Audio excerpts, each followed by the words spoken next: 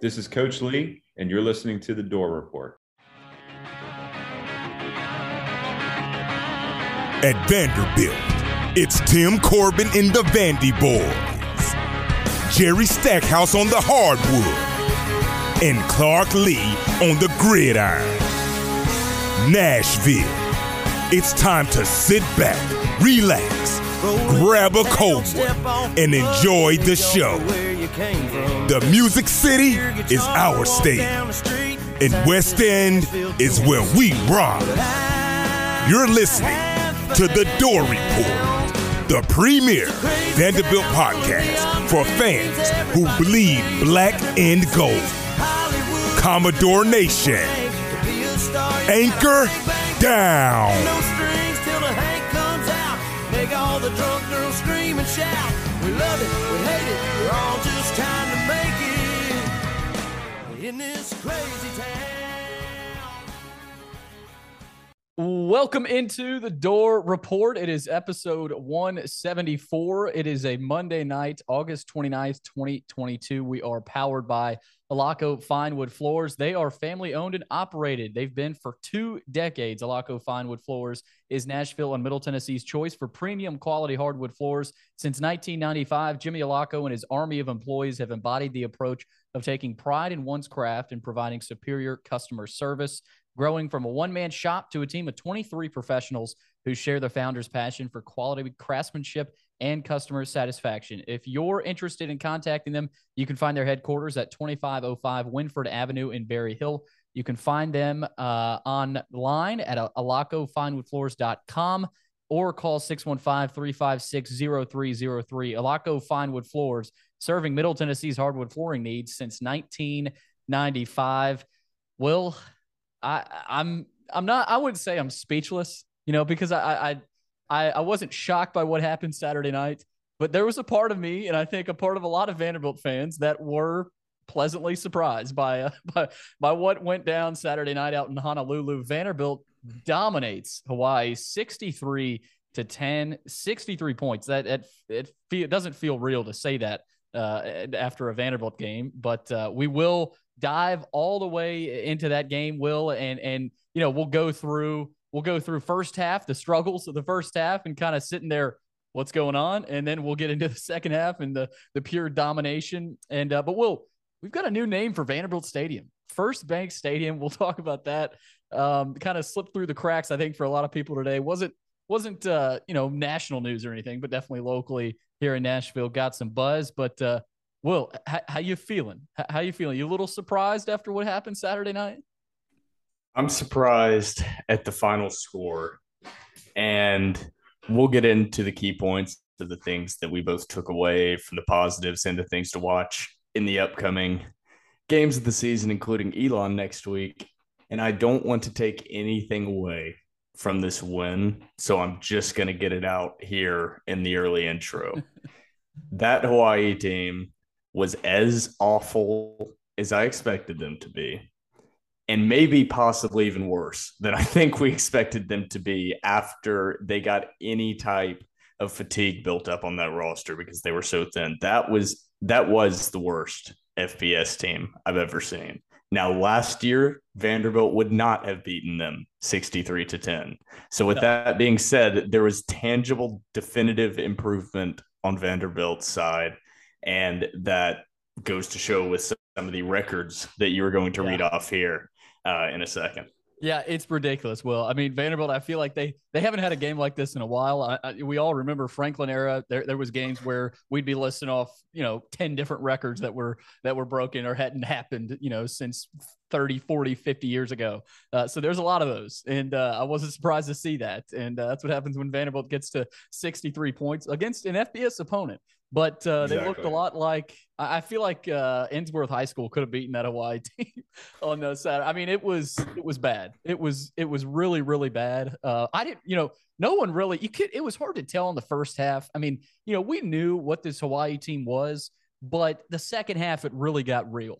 I mean, the initial sheen and freshness of the season wore off. I mean, you saw that early. It was like they were playing above their heads, and then reality set in. Just the athletes. What we say a lot about Vanderbilt, honestly, last season that they were playing hard.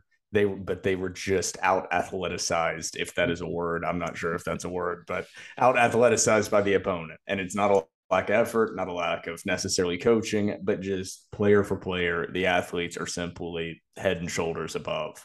And that's what Vanderbilt looked like against Hawaii, which is a good thing. That's not a bad thing. That's how they should look. They looked like an SEC team against a bad FBS opponent.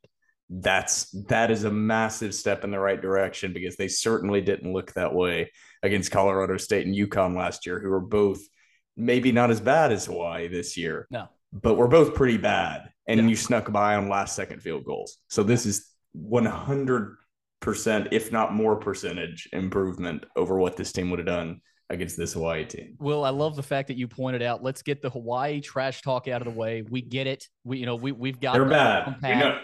They're awful. We get that. That's all I've heard, I feel like. But we're going to dive into the Vanderbilt perspective and say, here's the improvement. Here's what we saw. And, we got it out of the way. Hawaii's bad. Okay. And we've got that out. No more of that. And then we have to be positive. I mean, you can't be anyone sitting here saying it's Hawaii, I don't give a crap. That's just, I don't understand that. So, since 2-19 with a forfeit in the last 2 years. So like the 2 wins were by a combined 2 last second field goals. So let's take any win against any opponent of any level, and let's take that as a massively positive sign. Yeah. I mean, if they like 63 points against anyone, I mean, that's impressive in its own right. So we'll dive into a lot of it. This is definitely going to be a long episode. Well, the preview was not as long as we wanted it to be. So we're going to get into the recap here. Before we get to the recap, don't forget to follow us on Twitter at @door_report and Instagram door.report. Like us on Facebook, subscribe to our YouTube channel. Our podcast is available on Anchor, iTunes, Spotify, and Google Podcasts. And while you're at it, give our podcast 5 stars and a review on iTunes. All right, let's recap Hawaii. No matter what style you're going for, you can trust your flooring job to Alaco Fine Wood Floors. Take a walk through the woods in your home every day. Get your flooring job started today by calling 615-356-0303. Alaco Fine Wood Floors. Craftsmanship you can stand on. All right, Will, I know as a little teaser there, we're not going to recap Hawaii yet, but let's get to this piece of news today. And we knew there was an announcement coming. At least most Vanderbilt fans did. That it was rumbling around the message boards, and you know how those rumors go and start swirling. Everybody's talking about it. It surfaced to Twitter, I think, late last night. And so a lot of people were looking forward to that. It was a really short press conference. It was Candace Lee and Clark Lee was there. A representative from FirstBank was there as well. But Vanderbilt signed a 10-year football stadium naming rights deal earlier today, 10 years. So we'll have to see, when that actually changes. But Will, this means one word: money. This is a huge financial benefit for Vanderbilt. Number one, you have a bank sponsoring your football stadium. So, I mean, that's literally what they do. Of course, Vanderbilt didn't disclose the financial components of the deal. I mean, they're a private university. They never do.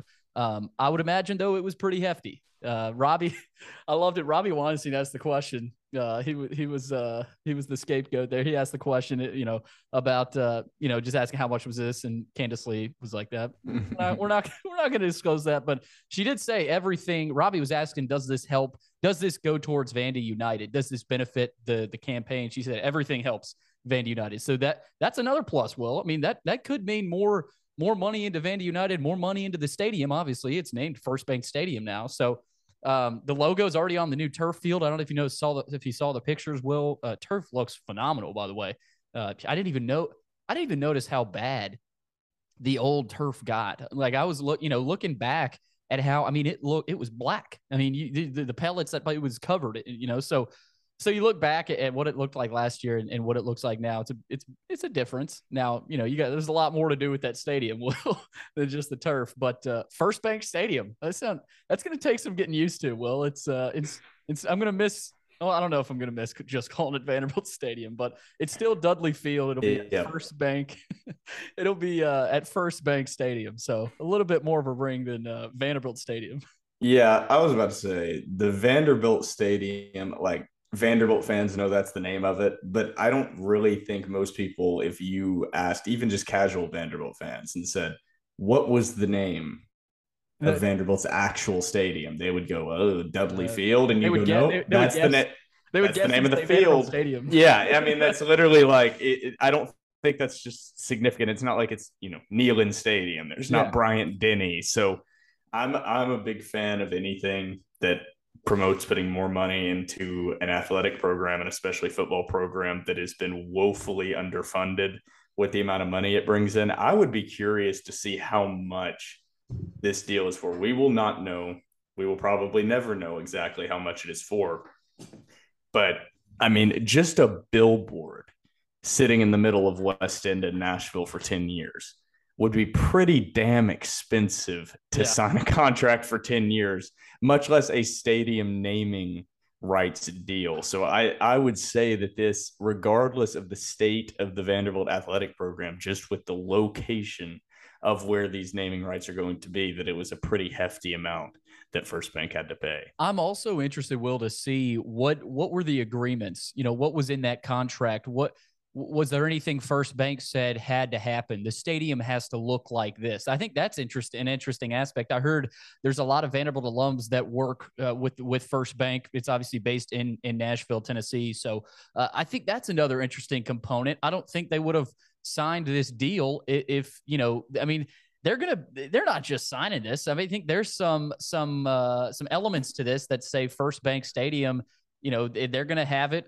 somewhat their way. I mean, obviously it's Vanderbilt Stadium, but I'll be interested to see how, maybe that news probably isn't going to come out, their involvement in the stadium, but that'll be interesting. So FirstBank Stadium, that's the name, Will.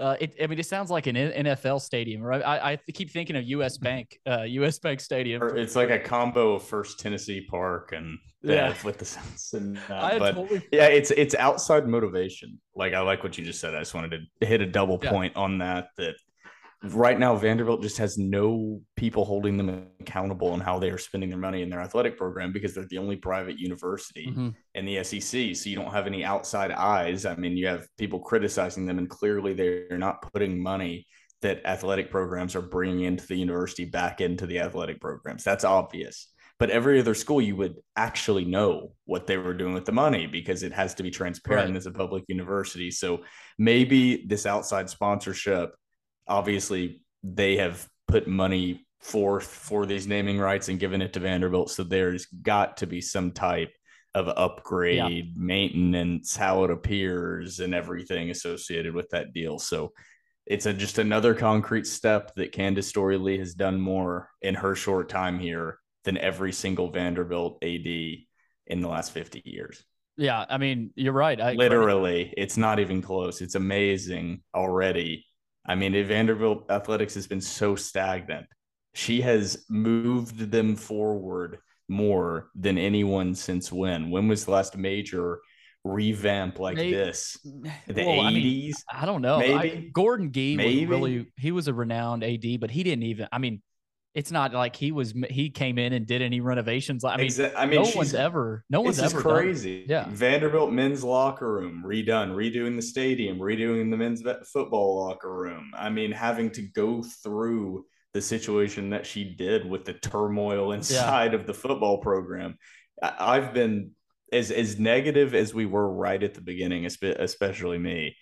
There have been very few people that have ever just stepped in, and so far, and I'm saying all this with an asterisk, that we haven't seen the final product out, but she has impressed me, and it's going to be pretty crazy looking back in the next 5 to 10 years at what's able to be accomplished. Yeah, credit to her, Daniel Diermeyer, and the FirstBank. I mean, everybody that was able to make that happen. I mean, this is nothing small. I mean, next 10 years, that's the name of the stadium. So, and to have an investment like that from a corporation like that, a Nashville-based, Clark Lee said this is about the city too. I mean, being in the city of Nashville, and we've talked about this. We could keep talking about this, Will. This could be a 3-hour episode if we wanted it to. But you also said you wanted the preview of the Hawaii game to be longer. It was like an hour. It was like an hour and a half. Wasn't it? Well, I mean, we could have kept. We didn't even. We could have made it 3 hours. We didn't even get into the depth chart at all. That's the only reason. But no, Will. Honestly, this is more about the city of Nashville and that investment. And we've talked about it. you driving by that, you can't even really tell anymore, especially with, you see it kind of as you're driving past on West End, but I think the more of the goal is to make that a noticeable thing. So, and see, that's Vanderbilt Stadium. There it is. So, I mean, it could potentially be one of the coolest looking setups. Yeah. If redone properly, they have the bones of one of the most unique setup, maybe outside of Stanford. There's this pretty cool looking setup of just being literally in the middle of a metropolitan area. I mean, Nashville's not quite there yet as being one of the top biggest major cities, but it's growing so fast. Yeah. And every other school, I just keep hitting on this. If you drive around to every other SEC school, the city that they are in is that school. Mm-hmm. That is the main draw of that city. That is not the case with Nashville. And with the modern NIL, the tie of college athletics into business with that, Vanderbilt is positioned well in the biggest changeover, whether it's combining with how college athletics are broadcast over the internet, and every single game is on television. So these large stadiums aren't as big of a draw to kids. And it feels like these recruits are looking for different things now. Yeah. And so Vanderbilt's trying to position themselves in this new, unique spot while these other traditional powers try to hold on to what they have in the past. And I have a train coming by, Billy. I don't know if you can hear it through the mic. I heard a little bit. It doesn't come by much, but here we go. So we have to get. There we go, special baby. Moment. The Week honorary, 1 recap. There we go. We've got it. Moment of silence for Will's train, but Will, I was going to say, there's not many schools, not even in the SEC, but in the country, that you can take a recruit down to downtown Nashville on Broadway and then bring them back over to your campus like 5-10 minutes away, 10 minutes down the road. So there's no one really else that can do that. I could not imagine if the football program 5, 10, 15 years down the road somehow managed to be a top tier program and be competing to win the SEC East and these or something along those lines one season, because that Vanderbilt baseball program, the Vandy boys, a couple years ago, not this most recent season, but 2 years ago, I was at Jason Aldean's downtown on Broadway. And after that game, they came in to that, and obviously they had allowed to go in the back door. And man, it was incredible to see just what that team drew attention of the people saying that the Vanderbilt college baseball team was there. Yeah, imagine the football. Imagine exactly. Imagine Vanderbilt competing for an East title. That is something that you just like. It's different going out to a bar in Knoxville, like seeing the players out there. It's just so different. The environment, different. And I don't have like the good words for it here, Billy, because as I told you before, I logged off work and logged on here. So that's where we're sitting. Working man in Vanderbilt podcasting. I'll continue to say it every time we record. But Will, nonetheless, let's get to the Hawaii recap. And Will, before we dive into everything, of course, you've got a lot. I've got a lot from what we saw. I'm going to read a quote from Max Worship. And first, of course, we all saw what Jeff Reinbold, Hawaii's director of player development, said before the game. And man, did that age very well, pretty quickly, actually, too, in the second half. Maxwell Worship, after the game, though, said, in quote, "Our head coach literally showed us that video about 10 times throughout the week. Even when we got here during the team dinners, that would be up on the screen. Everything that has happened, everything since we've been here has been moved as motivation. Coach Lee and all the coaches have made sure to really use all those things as motivation for our team. We wanted to set a statement. We wanted the whole world really to see we're a different team this year. We're going to earn everybody's respect this year." And after reading that, I read that, I think the next morning, early Sunday morning, and I was like, oh, man. I mean, that's a statement. And yeah, talk is talk, but I think this year, Will, there is a chip. I mean, and it was pretty obvious coming out of the half, that second half. I mean, you could see in that team, Clark Lee told his offense to run it down their throat. That's what they did. They did that the entire second half. And we'll get into that. We'll start, of course, in the first half. We'll go through everything. But, well, a couple stats here. Vandy finished with over 600 yards of total offense, 2 defensive touchdowns, 6 different players scored a touchdown. I didn't even realize that. 6 different Vanderbilt players had a touchdown. And they actually led the nation with 601 total yards this week 0 against an FBS opponent. So of course, week 0 is a limited slate there, but I thought that was an interesting little stat leader. Barrett Salia tweeted that out.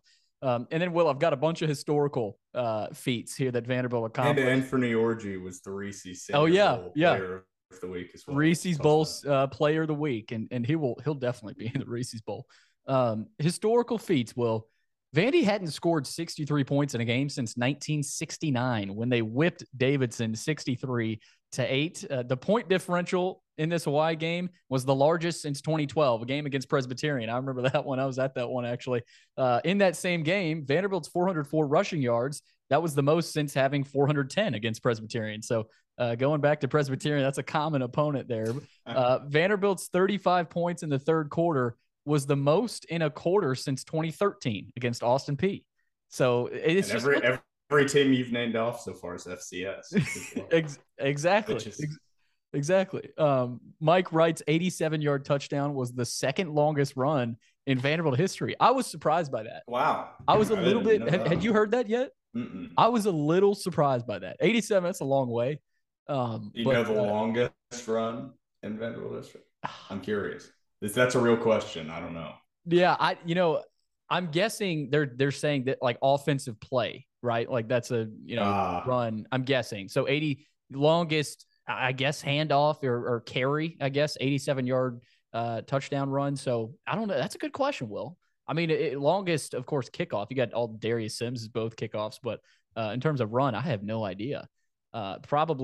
It's probably one of the running backs. We'll get our staff on it. Yeah, get our staff to figure it out. Our producers, we'll get the command center on that. We'll get back to you guys. But Will, let's go through it. First half, first quarter. So we'll go through quarter by quarter. We'll see how long this goes. We'll start with the first quarter. Will, honestly, first possession for Hawaii.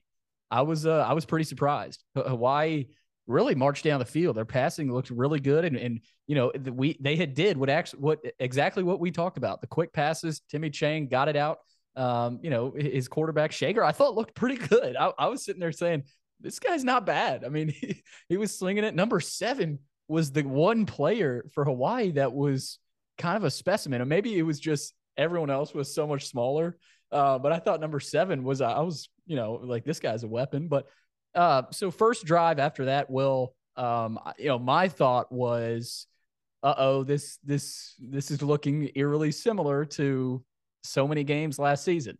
But it pretty quickly changed in the turning point after, the fumble forced by Max Worship, and Anthony Orji recovers it. But Will, that first quarter, those first couple drives for Hawaii, were you surprised by the fact they were able to move the ball so easily? Because I really wasn't. I mean, Vanderbilt has no clue what they're going to face, and they had to figure that they made the adjustments. But at the same time, I really wasn't that surprised. The one run, they had the 30-yard touchdown off the edge there with Dedrick Parsons. But if you look at it, he didn't even beat Vanderbilt was just out of position. Like it was kind of interesting watching that touchdown. It's like it was kind of in slow motion. I wasn't surprised, but at the same time, Vanderbilt made the adjustments. I'm not going to lie. Right at the beginning of that game, I was saying some words and acting in a way that feeling. I'm very glad that there was not a video camera recording me because honestly, it was pretty crazy up until about, I don't know, the 4-minute mark when Vandy got that ball on their third possession of the game and was able to drive down and score a touchdown before forcing that fumble and returning it. But the first 11 minutes of the game were basically dominated by Hawaii. Yeah. And then the entire rest of the game, every single minute for the remainder of the game was almost completely dominated by Vanderbilt. And the superior athletes took over. And actually, Hawaii was able to move the ball less than I expected. I saw that first drive, and that's about what I thought, is they would come out first quarter or so, would be able to have a little success.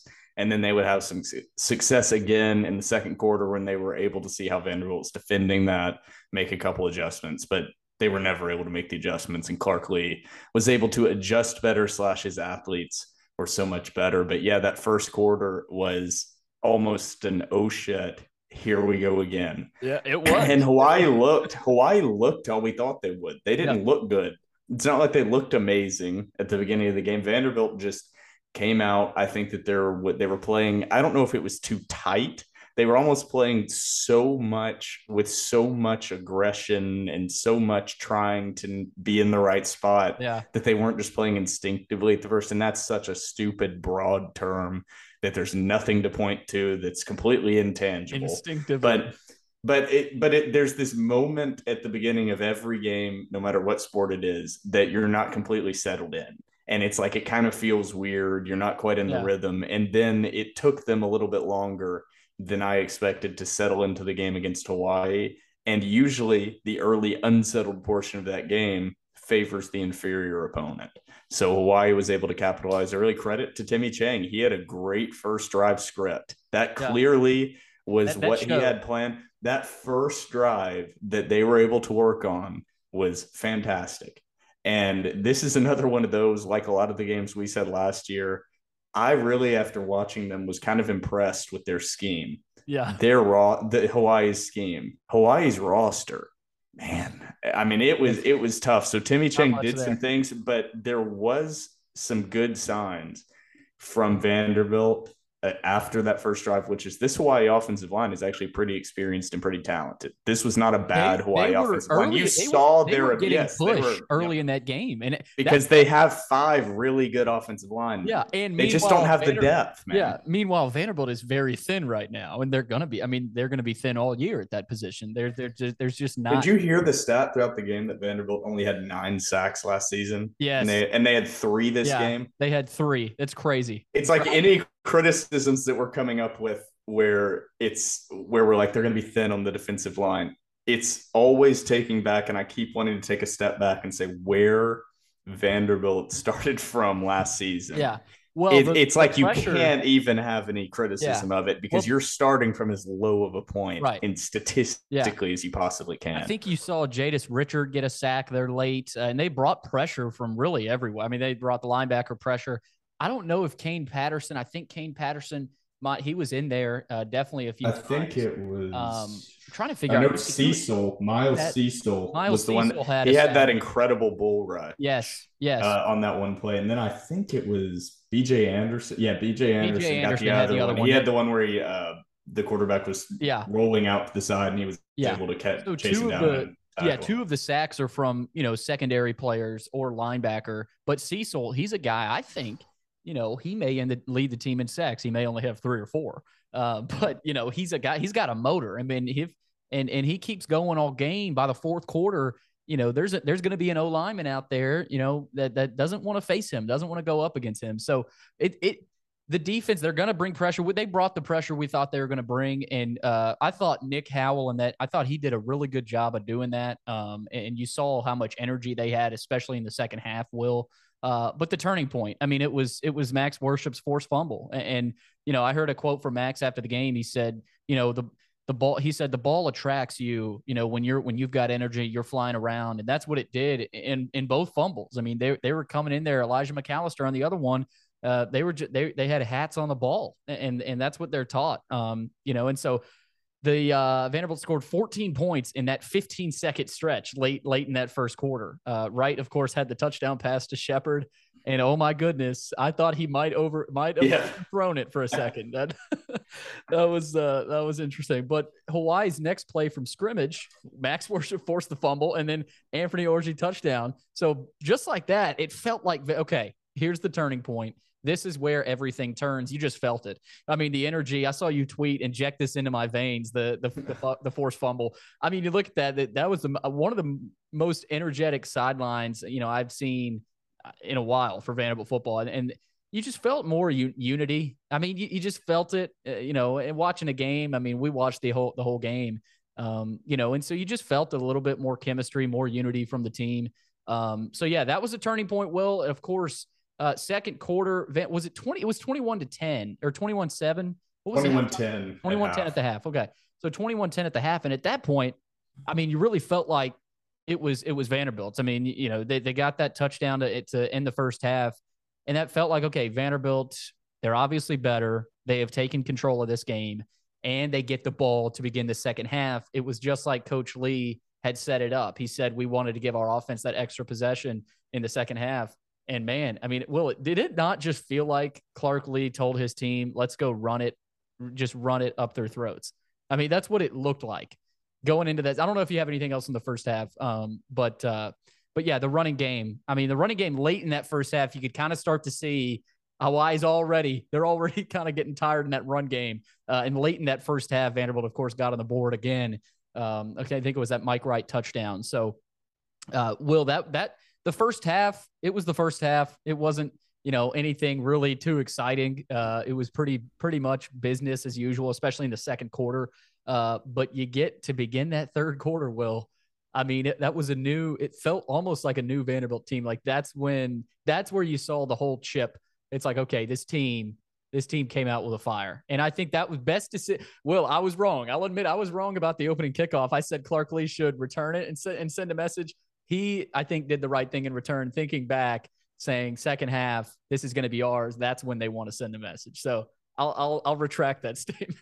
Yeah, Hawaii had the moment. I mean, I think you felt it going into the locker room, which is Hawaii played, in all honesty, as well as they possibly just about could as good as they could in that first half, and they were still down 21-10. It's got to be, and that's really disheartening and demoralizing to be down 2 scores in the first half. It happened to Vandy a lot last year. Yeah, exactly. And that's, you go in the locker room, you have a moment, and you all sit down and you look around and you think about the fact of the best case scenario is probably 42-20. And this Vanderbilt team came out and it felt like they wanted to make a statement. I don't know what was said in that locker room, but their scheme probably didn't showed change. the video again. Yeah, their scheme didn't change, but boy, was there an emphasis on the fact of we are better than them. Our athletes are superior. Every single one of you is a better player than they are. And I think that maybe that just needed to be pounded into their heads, because in the second half, it was dominant. It was nasty. It was every single play. They were up 30 and they were getting the sack, and Cecil was standing over and everybody was bouncing over on top of the quarterback. And you need to see that. This team hasn't had any of that. Yep. You haven't seen that since the years with Mason, with Joanne Williams and that defense, and Cunningham. The swagger. They had some nasty to them. And that's what Vanderbilt's been missing. And there was something, and I guess I can hit on this now because we're about to get into the second half.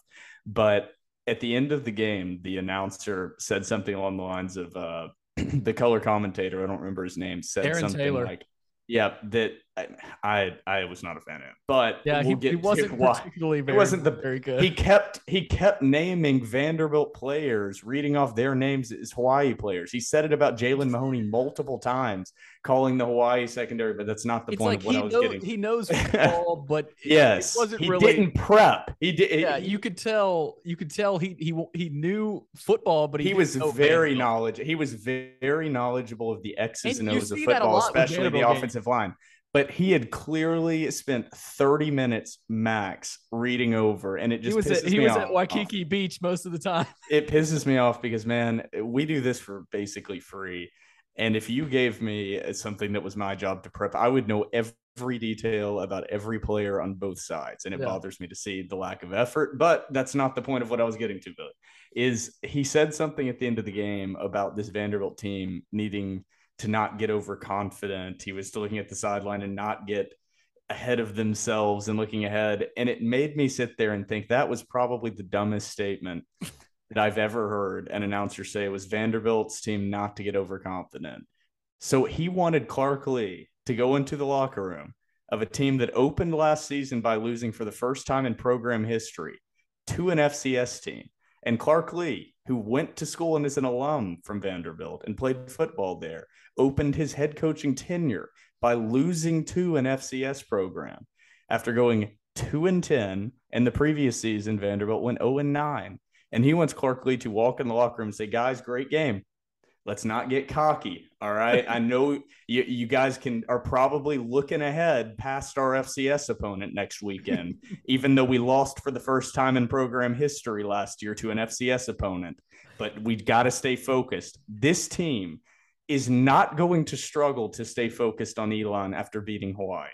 I would bet a lot that will not be an issue for Clark Lee and staff getting these players to stay focused on an FCS opponent after beating Hawaii 63-10. I think if anything, he's going to have to tell them to not come out and just play over the top aggressive and tight. Because I know that like this was a statement game, beating the crap out of their FCS opponent is going to want to be a statement. So I wanted to get that in before that statement from the color commentator literally made me just sit and stare at my TV with my jaw open. I was like, you really think that that's an issue with this Vanderbilt team is overconfidence? I was like, let them enjoy this, man. They deserve to celebrate like they just won the SEC championship, because this team has been through as much adversity over the last year of reading every single person talking about them that they don't belong in the SEC and they suck and they're awful and they're embarrassed. And that's all they saw. Let them enjoy it, man. Yeah. And that was just so it's like, dude, you have no idea about this program. Like that's brutal to hear. There were several moments from Aaron Taylor throughout the night like that. I mean, and he went to Notre Dame. I'm sure he's close with Clark Lee. And, you know, I let's just say we expected better of Aaron Taylor. I loved his offense. Now, with that, Nate, I loved his offensive line breakdown of protection schemes and what they were looking at. That's what I mean is when he was just talking X's and O's, great content. Yeah. That's what I want to say. So it's not all hate on him. But. Yeah. Oh, man. But, Will, no, I couldn't agree more. I mean, I don't remember hearing that, but I was that after the game you said? Yeah. Like right after? Okay. Well, I need to go back and game when they were all celebrating after another stop, and he was like, they just need to make sure to not get overconfident and look ahead to that Wake Forest game and skip past Elon, because they could slip up. And I was like, dude, come on. Yeah, to that I'll say this. There's three letters actually. FCS opponent. Vanderbilt, Clark Lee is going to hammer that. There's so much motivation. There's so much bulletin board material this year for Coach Lee. I mean, for Hawaii game, you've got that video. That one was handed to you. That was a gift-wrapped Christmas present for you. Elon, FCS opponent. Just show them the whole game. Sit them down and show them the ETSU game last year. There's that one. And then what is it for Northern Illinois? I mean, I don't know. You could just make things up. I mean, Tennessee, show them. You know, there's so much out there this year for Coach Lee to use to motivate this team, and I'm sure he's happy about that. And he's that kind of guy. He's not going to miss a beat with that stuff. But I was a little surprised him showing the video. That's a side of Clark Lee. I think we're still learning about him, and he's got a little bit of he's got some savage in him, and he's not afraid to step out there and do. Dude, you don't play fullback in the SEC without having a little nasty. Yeah, and he's about as professional. Nasty. Yeah, he's about as professional as can be in every interview. Yeah, he seems like a very nice guy. Everything as a person. Now, I'm sure as a football coach, there's some moments that he's not the kindest out there, but dude, there's definitely a side to Clark Lee that I don't think gets exposed to the public and the fan base and the media. And I don't know if nasty is the right word, but just that factor. I'm starting to gritty. Yeah. That's one of our favorite words. I mean, if he was a Madden player, he created him. His adjective would be grit. I mean, he's a gritty coach. So Will, that we talked about the first half, the turning point, of course, the fumble, Max Worship forced it.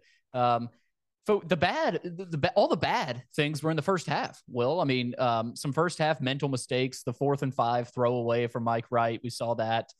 Some puzzling. Now looking back, I got very mad at that. Yes, and just wanted him to toss it down the field. But looking at that play and watching the replay with a calmer head, I think he was throwing it away. He really had nowhere to go, and he basically saved 15 yards of field position. Yes. Because I think if he would have launched it, it probably would have been intentional grounding. He may have been able to get away, but there was also a chance on 4th down he was going to get sacked and compound the problem of now putting them another 15 yards down the field on a Hawaii offense that has struggled to move the ball outside of one possession. So not as dumb of a decision as it initially appeared. And even Barstool tweeted that Mike Wright had thrown the ball away. And thank God the first comment underneath, because I almost put it, was really stupid play by the quarterback to save his defense 15 yards of field position or something like that right underneath. It was not a Vandy fan. It had like 400 likes, and I was like, thank you. I saw a comment. Somebody said, show the touchdown he threw like next but there will. I'll admit this, and I mean, it's we're looking back here. It's hard to look at the bad. There wasn't much bad at all. I mean, Vanderbilt played a clean overall football game. They didn't make they didn't make any mistakes really. But I will say there was a little bit of puzzling play calling at times. The the one moment I know you want to hammer this home also, but right before the half, of course, it didn't matter. None of this, the mistakes didn't.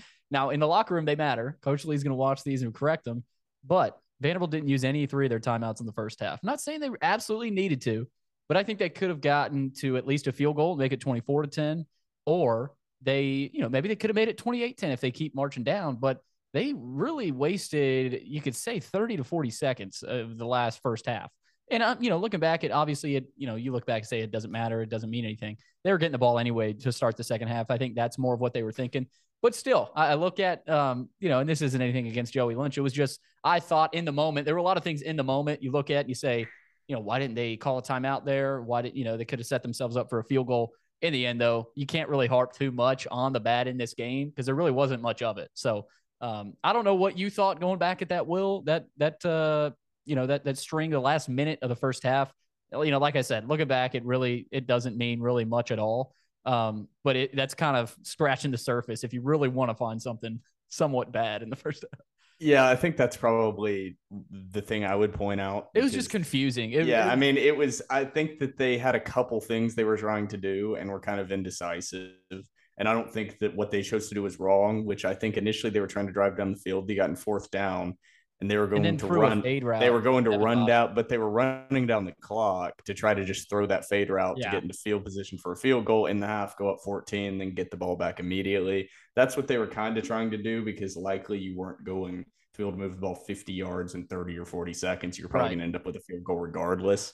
And also part of it is just not wanting to do anything against and in a situation that Vanderbilt's not commonly in, but do anything to give the Hawaii team momentum going into the half when you're clearly way better than them. Right. So of all the criticisms there wasn't anything in this game that was too head scratching. There were of course little things, but there were certainly, and I know that obviously is easier to say after a 63-10 win. There were things we both disagreed with, and we're trying to get to those that not everything is roses and daisies, but it's really hard to be that critical especially after the second half, which the string, I know we want to get to that second half in some of those plays, Billy. I don't want to jump ahead. No, well, I'm with you. A lot of the second half really outweighed anything bad that might have happened in the first half. I mean, that's as close to a perfthis half of football as you're going to see. I haven't ever seen in my lifetime, I haven't seen a half of football like that ever. Now, this is the opponent you would guess it would happen against, but still, I mean, it happened, and it happened against an opponent, an FBS opponent. I'll get to this. I want to say something about Hawaii, but I'll save that for the end. So Will, second half, getting to, I mean, most of these stats, Mike Wright, I mean, 163 yards. Most of those came from that 87-yard touchdown run. The block, my goodness, Will Shepherd made.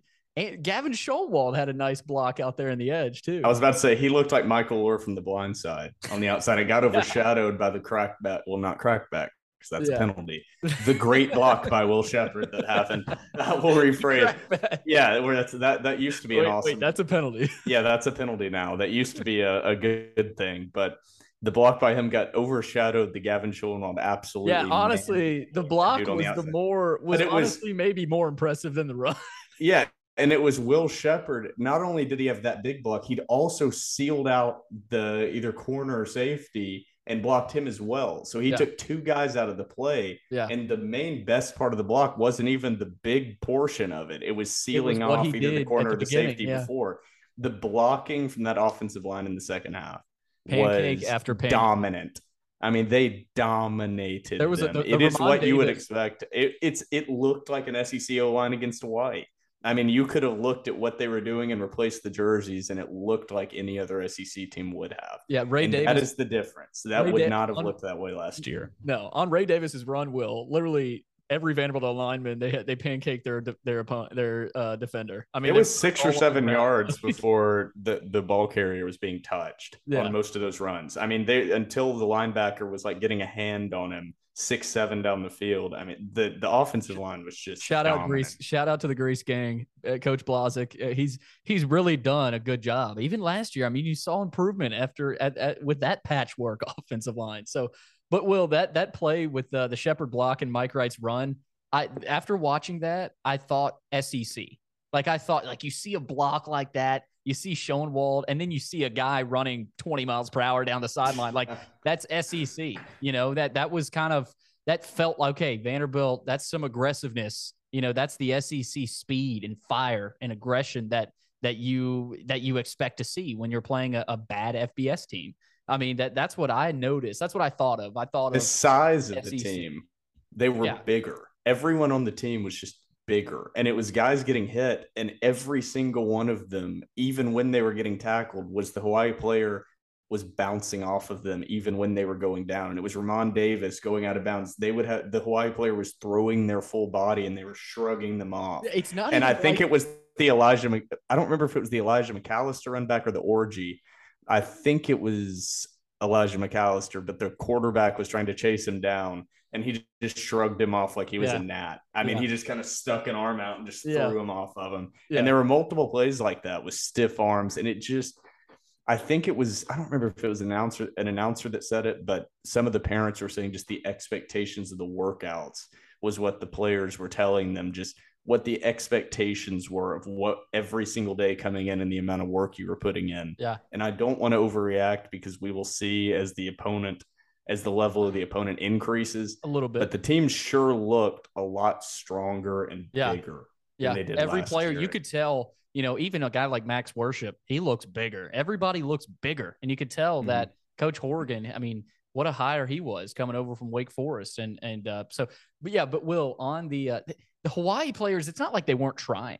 Like they were going 100%. And the way they were like dodging at Vanderbilt on offense, and like the effort, like their attempts at tackling was almost laughable. Like, I'm not going to sit here and feel bad for them, but in the moment, it's like this team, this is JV and varsity.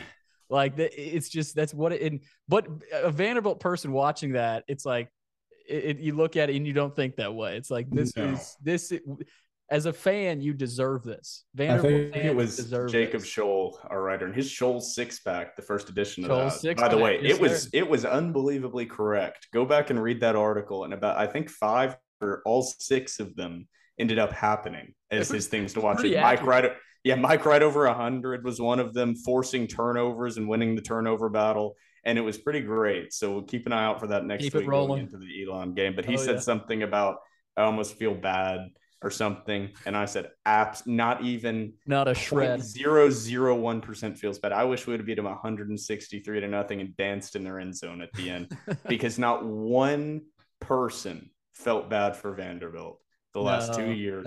Not one person was like, no, they're going through a lot of roster turnover right now with a new head coach. They were laughing on their graves. Yeah, they were dancing on their graves and pointing and laughing at them. Hawaii. So I'm going to do that. I'm going to celebrate, and I'm not going to feel bad about an opponent with a roster that is very thin, with a lot of movement, and is undermanned and is up against it, because nobody felt sorry for Vanderbilt fans. Nobody felt sorry for that team. If anything, it was 1,000 times worse than what Hawaii is going to deal with the amount of eyes, because I know those Vanderbilt players read all that stuff. Oh, yeah.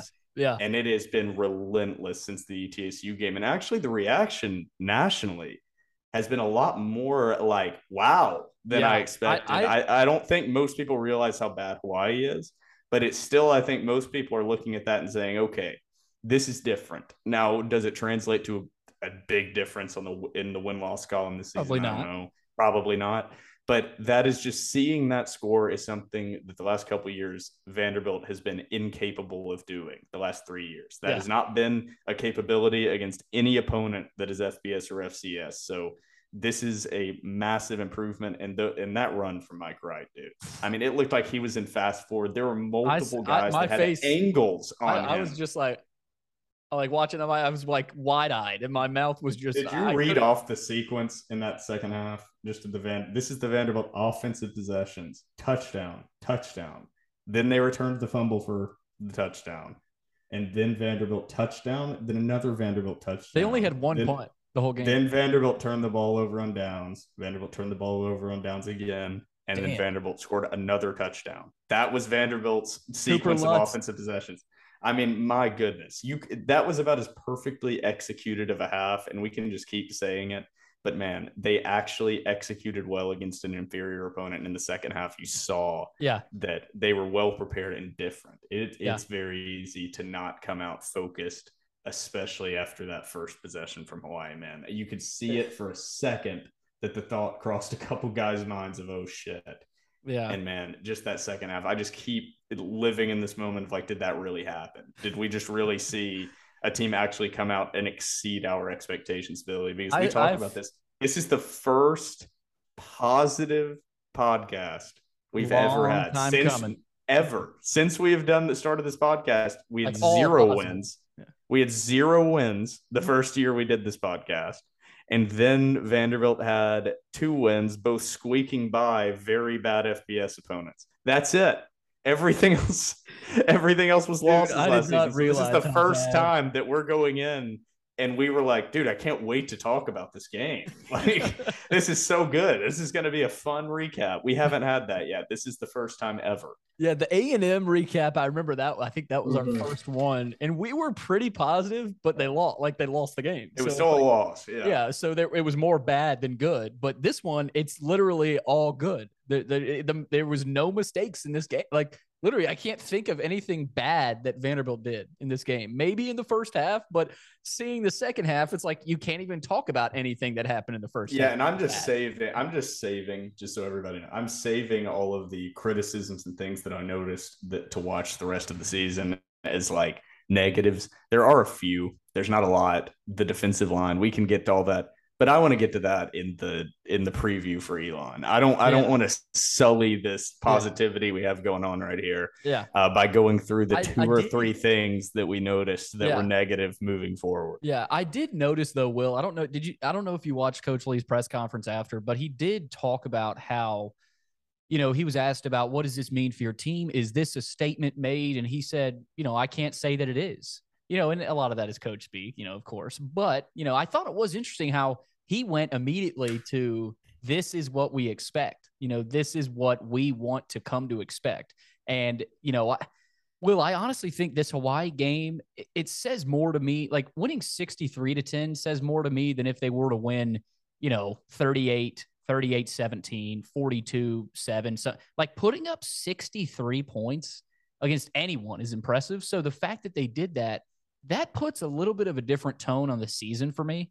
And I said that. I remember saying that in the preview. I said, if Vanderbilt comes out and demolishes, just wipes out Hawaii, that's going to change it for me. Now I think for me, because of what I saw, I'm picking them to go out and beat Elon convincingly.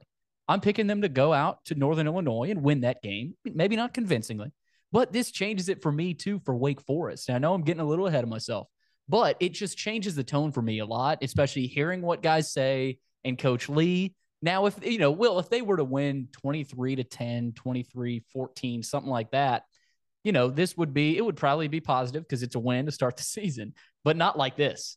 I mean, just putting up that it's like, I'm trying to compare it to something. It's like Alabama, it's Alabama, but it's like having that chip and going out there and actually doing it, and actually proving it. And that, we talked about Vanderbilt, if they demolish them, but they actually went out there and did it. So for me, that puts a little bit of a different tone as opposed to what I expected. Because I will say, I was surprised by the fact that they put up 63 points. I mean, I figured they were going to come out and end up convincingly beating them, but putting up 63, I was like, wow. Let's not rewrite history here. I think a lot of people are rewriting what was being said about this game going into it. And that it's not necessarily us. I think we were some of the few people that were saying that this Vanderbilt team should come out and beat Hawaii handily. Yeah. And my expectation was that this Vegas line was way off. The Vegas line was what was the last? It started at 6.5 points. What was the last Vegas, one before kickoff? 9.5, I think, is where it ended up. So this game started as less than a touchdown difference in the Vegas line and only ballooned out to 9.5 or 10 points. And Vanderbilt beat them 63-10. So I don't want to rewrite this narrative that everyone knew that Vanderbilt was going to go. Not everyone knew that Vanderbilt was going to go in and beat them that badly. That Hawaii was awful. So the expectation was that it was going to be a blowout. No, Vegas, that literally puts their money where their mouth is, expected this to be a relatively tight game. Yeah. And money moved and came in on Vanderbilt, but didn't balloon the line out to even 17. It ballooned it out to 9.5, 10 points max, depending on where you're looking. So Vanderbilt came out and blew the expectations out of the water. And every single prediction that we saw, no one predicted more than a 3-score game max is what you could have possibly seen. I saw in any prediction, and I don't even know if I saw a 3-score prediction. I think mine may have been the only one of that. So this Hawaii team was bad, and we knew that going in. But let's not pretend like everyone wasn't also saying this Vanderbilt team is also bad, so this is going to be a very close game. Vanderbilt came out and proved that Hawaii is bad, and Vanderbilt is going to beat the shit out of bad opponents this year. And we haven't been able to say that. Yeah. Will, look at North Carolina and Florida A&M, Florida FAMU. They almost didn't play that game. They were down like 20 players. North Carolina won like 35-17. Looking around the country, it's like, Hawaii's bad, but there were other matchups you look at. No one did what Vanderbilt did in week 0. No one. I mean, they were the most impressive team. I saw where Bleacher Report named them the most best team of week 0. And it's not like there were no games. There was a decent amount of games in week 0. And but did you see the Western Kentucky Hawaii line?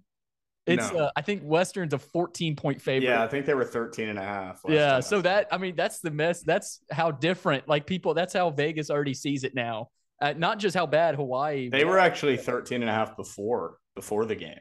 They were already 13.5-point favorites. Really? So that's how Vegas viewed Vanderbilt. So and that's another thing I'm saying is Vegas viewed Vanderbilt, who just barely beat Austin Peay and was pushed to the edge by Austin Peay, an FCS opponent in week 1. Western Kentucky was. And they had them favored by 13.5 points. Vanderbilt favored by 9.5. I saw that line. So I laughed out loud. I saw your tweet. Why am I watching Austin Peay, Western Kentucky? Honestly, that sucked. Waiting for Vandy that whole day. Dude, the Nebraska Northwestern game was entertaining early. But other than that, but after that, it was like that felt was a tough. That was Wyoming and Illinois. Dude, that was the hand job of college football. The week 0 was. I mean, that was Nebraska Northwestern and Vanderbilt Hawaii to close out the night, and everything in between was like, hey, this would normally just be like ESPN Plus. None of these games would even be on a network. If this was a normal week. The only downside of Vanderbilt winning 63-10 and dominating in the second half is that most people missed it. Like most people, I think most people saw probably Vanderbilt getting up 35-10 and then called it a night. I think that not Vandy fans, but I think not Vandy fans. I think that having that game late, I was kind of shocked at the amount of national attention. Yeah, I think that was the point that they had in their heads was we're going to play our week 1 and put a lot of national attention because it was great for Vandy. It was fantastic, which is why I was so stressed early. Was the amount of eyes and just on social media from the large accounts that they had nothing else to tweet about. That's what there was nothing else going on producing content at that point. So every major account only had that game. And boy, did Vanderbilt actually give them content to put out that looks good for Vanderbilt. Well, that is a unique concept. The good thing for Vandy is that all those accounts were ready to just roast Vandy for losing to Hawaii eventually, but they didn't do that. So I think they had to change their tune a little bit. Bleacher Report and Barstool and everybody pretty early. So, but yeah, man. Well, early, dude, they were like waiting to have the SEC. Oh, the first that was a reach. They were itching. The throw, Mike Wright's throw out of bounds on 4th, that's a reach. I mean, they were reaching early. They were like Hawaii. I think it was Coach Brown from Last Chance U. Oh my dude, he said something like he just took it to the house. He posted like 4 or 5 videos. Did you see Hayward going back and forth with him? Yeah. And that was pretty funny. But he said something like, "And I can't get a job." Yeah, this is why you can't get a job. No, he was like Brown was saying, "And I can't get a job. Look at this coaching." I was like, "No, I know." I'm saying this is why you may be a great coach, man. I watched you on Last Chance U. You're like he is one of the legitimately most unlikable people that I've ever seen. Like he's from Compton. And yeah. So like that's where my old roommate, and all his family's from that area in California, and they're certainly not like that. I mean, he is just very unlikable. Yeah, just because he's from Compton doesn't mean he has I know. a jackass all the time and be an idiot. But those videos, it was going back. It was so funny. There were a lot of people that overreacted to Hawaii's first touchdown or some, Mike Wright's throwaway. And then there was a lot of tweets about Vanderbilt scored 63 unanswered after this, or however many, or 35, however many. I think it was almost better that all these accounts early were jumping on the fact that Vanderbilt was down. And so then you had all these Vanderbilt fans and former Vanderbilt players with the ability to go back after Vanderbilt ended up absolutely obliterating them and making fun of them. And Billy, I think we got a shout out on what was it, 104.5? I heard from somebody that we got a shout out. I know. I think it was Buck Rising gave us a little shout out for the Jeff Reinbold old takes exposed. But man, that was easy. That was too easy to do that. But yeah, Will, a lot obviously to get to. The second half was the story. I mean, domination. Let's admit it. I mean, we expected, we both came out and said the second half is when Vanderbilt was going to take this game over. I didn't know what the margin was going to be. I certainly didn't think it was going to be 53. But I was a little surprised second half, Hawaii just gave up on offense. I mean, yeah, Vanderbilt's defense they played really well. But I agree with you early on. You said it earlier, Will. I expected to see a little bit more of the first half from their offense than I saw in the second half. But at the same time, you saw that it's just with that much roster turnover and new coordinators, new coach, new system. It's what you saw out of Vandy last year. It's that Hawaii came out early and they had their script that they worked on that came out fantastic. But once they were just calling plays within the flow and rhythm of the game, they just didn't have the number of reps together. Things were just a split second off. And it was amazing. And just because of the hate that Vanderbilt got, like we said, I didn't feel bad for them at all. No. But it was like watching them. It was not player effort. It was not scheme. It was not anything they designed. It was just the Hawaii roster did not have enough time together, and they did not have enough talent, athleticism. But mostly on that offense, they just didn't have enough time together executing the plays. They didn't have enough plays that they were confident in. And once Vanderbilt figured out their schemes and plays that they were confident in executing, it was over because you already had the superior talent advantage. So once you take the surprise factor out of what you're doing, man for man, Vanderbilt was just so superior athletically. And that is what the announcers kept saying. And by the end of the game, I think beaten into our minds was the expectation that Vanderbilt's athletes were going to be so much better. But no, it wasn't. No expectations going into this game were that Vanderbilt was going to be physically completely dominant. It was like they should. But they should be. 6.5 points was what this line opened up as in Vegas. And right before kickoff, it was 9.5 points. Vanderbilt won by 53. So Hawaii's bad, but Vanderbilt exceeded expectations of beating the bad team. And that second half was about as well executed as you're possibly going to see, Billy. And man, it's hard to not keep repeating how positive we are moving forward, even though there are certainly things that I think we'll get to in the preview of Elon that were not red flags, but maybe orange flags. I'll say that we saw in the Hawaii game. Yeah, there were some warning signs, definitely. We'll get to those in the Elon preview. Well, I'll say this. I tweeted it after the game. I said, I don't care what anyone says about Hawaii. We get it. They're bad. They're but they are an FBS opponent. And what Vanderbilt did was a massive statement. And, it just was. I mean, you can't put it any other way. So, Will, and you look at offensively, Vandy averaged 16 points per game last year and 313 yards per game. I mean, that's bottom of the entire country. So everything that happened in the Y game, that's a positive sign for this season. And, they were picked, of course, in the East, last in the East. I don't know that happens this year. I think there's a team, Vandy, in the East. I think they can pick off one of those teams. I'm not saying it's going to happen. I think Missouri, South Carolina. So those are the two teams. Ole Miss is a trendy upset pick for Vandy because their defense, there's some bad defense in the SEC. We forget, Tennessee's defense, Vanderbilt probably can't score with them, but Mike Wright is a weapon, and there's not too many defensive coordinators in the SEC that are too excited to play him and playing against him because obviously he he's not a danger. He's not a threat throwing the football, but what he can do running the ball and those running backs and a guy like Jaden McGowan, there's some exciting components to that offense that I don't think the country realizes. I think there's some realization within Nashville and Vanderbilt and that the roster and the team, of course, in that locker room. But I think they put a little bit of they put kind of a warning sign, a red alert on the country saying, hey, Vanderbilt is offensively, they have improved. They have improved. And this was done without Patrick Smith. Exactly. Yeah. I kept looking forward to seeing him. And, we saw Chase Gillespie out there run really hard. We saw, of course, Rocco run hard. Ray Davis, did his thing. It's not like one of them had to have, like, they all did their part, and a little bit. The box score, though, Will, it's interesting to look at the box score. Taking a look at this, obviously, Mike Wright's stats, 13 of 21, 146 yards, 2 passing touchdowns, 2 rushing touchdowns, 163 yards rushing. There's not many quarterbacks that'll do that. Ray Davis had 87 yards. Rocco Griffin actually had 12 and a half yards per carry. So he was impressive.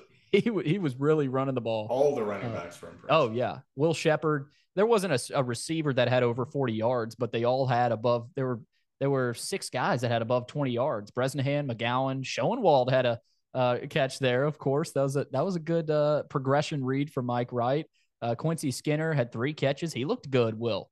Devin Body had that long catch, 38 yards. Shepard, of course. And then on defense, Will, let's talk about the defense a little bit. If we haven't gotten deep into the defense, Max Worship, obviously, he's probably him and Orji, the 2 guys that look the most impressive.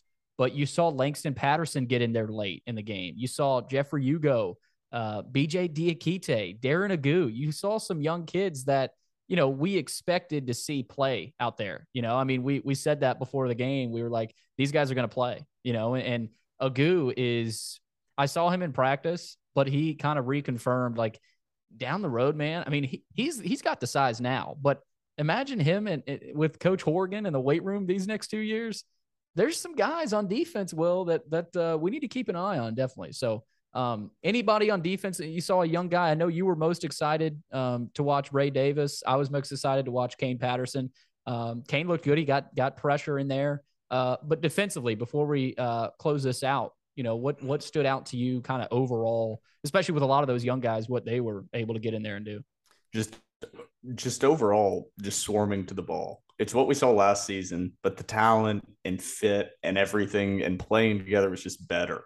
But I think I tweeted out a screenshot of the scoop and score. I don't remember which one I tweeted out, but one of the scoop and scores, and there were 6 white jerseys around the ball. And I don't remember if it was the color commentator again, but said something like the football gods are smiling down on Vanderbilt. And that's what made me look at it is, yes, they are smiling down, but the football gods tend to smile down on the team that swarms to the ball. Yep. And that's what that was more than any specific player, which Worship bounced back from being out of position on that touchdown run from Hawaii. He filled the wrong gap, but then he bounced back and made some great plays the rest of the game as a captain there, including a great pass breakup. The receiver had the ball in the end zone in his hands, and he stuck his hand in there and knocked the ball out. So I wanted to say that. But just that overall swarming. This team was 3rd in the SEC, I believe, in turnovers last year, and turnovers created. Yeah. And they did it again. That is something that's not a fluke.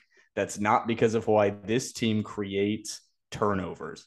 And they did that last year, even on what wasn't a good overall team and what wasn't a good defense. They still created turnovers. And that was the positive sign. And they did it again this year with an improved overall defense. So if they can continue to create turnovers at that same rate they did last year and the same rate they did against Hawaii, man, this could be a defense that could surprise some people in what they're able to do if that defensive line can stay healthy.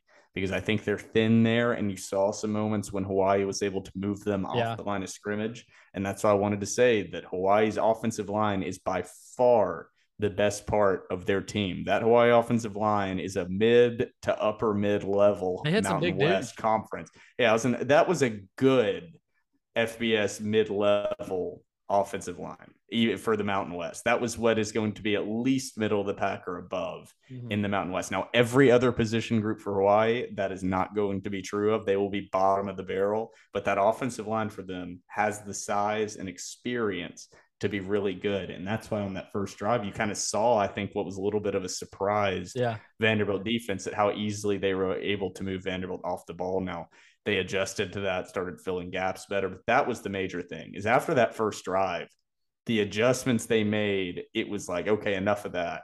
And it wasn't that Hawaii didn't put together any other majorly long drives. They really didn't put together anything else. I mean, the defense was able to completely shut them down and force multiple turnovers on down, including the one that pretty much ended any chance of this being remotely close, which was that 4th and 1 stop, which was what I tweeted out that said, inject this into my veins, which was Elijah McAllister walking over the sideline with his hand held up. You saw every coach. You could hear some of it picked up in that quieter Hawaii stadium at that point, some of the things that were being said on that sideline. It was quieter. I mean, there was only 9,000 people there, but it didn't feel like what Ryan. It felt like some good energy early. But it's gonna be really hard to keep that energy going. I mean, we know that we've been in the stadium, but it's hard to keep the engaged energy when you're down 5 scores in the third quarter. That's pretty hard to keep that loud, raucous environment going. Yeah, with a massive 9,000 person stadium. It was kind of interesting towards the end of the game. They would pan the crowd and show people that were still there. And,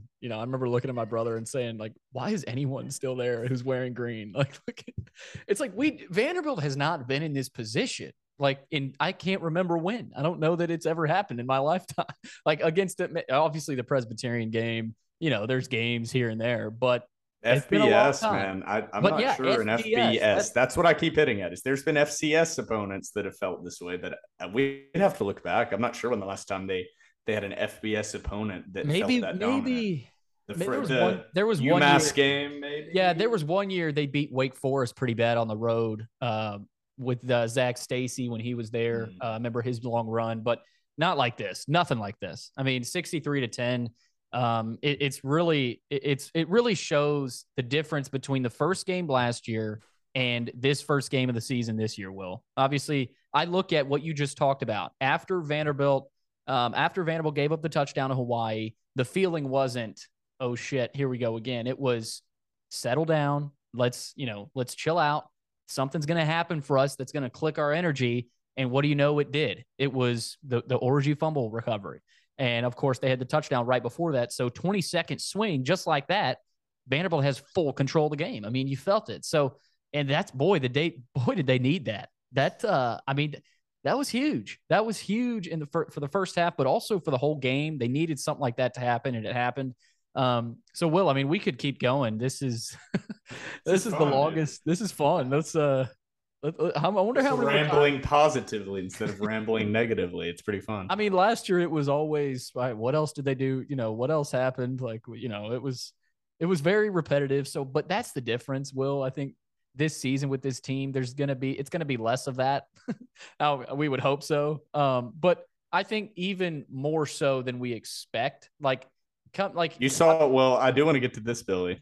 Sorry, while I remember it, you saw your boy Swan got to get out there. What did you think of him? He's a freshman. He's a freshman. Going out there. I think the first throw, obviously, going out there as a freshman, it's tough. But he did the throw to was it McGowan, or I think it was Body. It was Devin Body. He made a beautiful throw. And you kind of see him. You just see the makings. You see the ingredients. It's like you don't have all the ingredients yet, but you've got most of what you need, and you're going to be developed. We knew, I think the fact that he was named the backup pretty close to the Hawaii game, I think that was another little statement of Clark kind of putting in the back of the minds of Vanderbilt people saying, this guy's probably going to play because we're confident we're going to demolish Hawaii. So I think that was kind of, maybe a trend there, but yeah, I mean, freshman, I don't know how much he's going to be able to play. I don't know that he plays against Elon.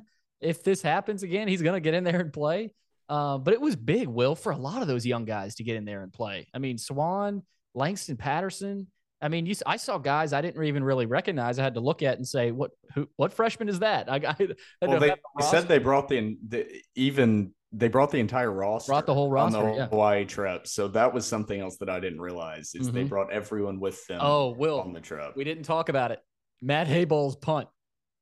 Yep. Dude, so the thing about that, obviously it went into the end zone, but my goodness, how long? I think it was 65. Oh my. I mean, they were around the 30-yard line, I think, maybe even inside the 30. And he just 65 yards. 65-yard punt. I mean, I don't think they had one of those last year. Oh, well, a negative here, Billy. They did put the ball on the ground a couple times, and it did bounce back to them. But on the punt return McGowan, but Will Shepherd fumbled the punt. And somebody that we were talking about was probably back there because of how sure-handed he was. And he muffed the punt and was able to get it back, thank God. We talked about that, Will.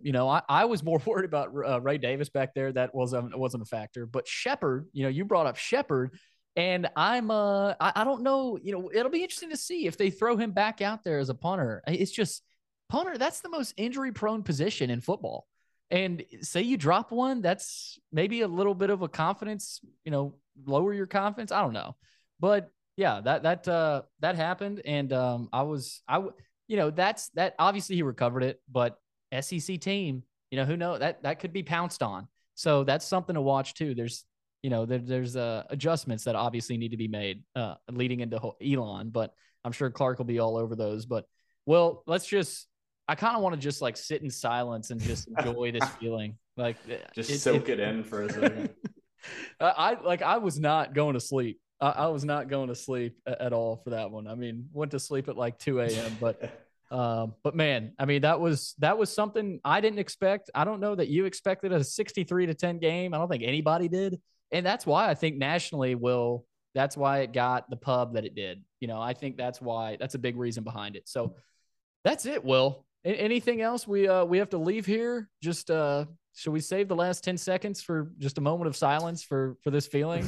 just the countdown here for us actually being able to sit and end this recap of a game and me not feel angry as I walk out of I just fired up and in a bad mood because now I've just talked about all the things that have infuriated me. I remember it's actually the positives here. So it's amazing. I can't count the number of rants you went on last year, and I would just sit there and just like, it's better doing this, obviously sitting here and listening to us rant about how good it was than anything that happened last year. So I don't know. It might be more entertaining to hear us rant about the bad things. I'm not sure. Oh man. So that does it. Will Vanderbilt returns home next Saturday night against Elon, 6:00 kickoff at FirstBank Stadium. That's going to take some getting. It's going to be weird. Here. Will, you going? Oh yeah. I'll be there. Oh yeah, I'll be there too. So we'll see how early. I definitely want to get back, watch Notre Dame, Ohio State. Hopefully Vandy jumps out early against Elon, but we'll have to see. We'll have the Elon preview later this week. Yeah, so that does it for episode 174 of the Door Report, powered by Alaco Fine Wood Floors.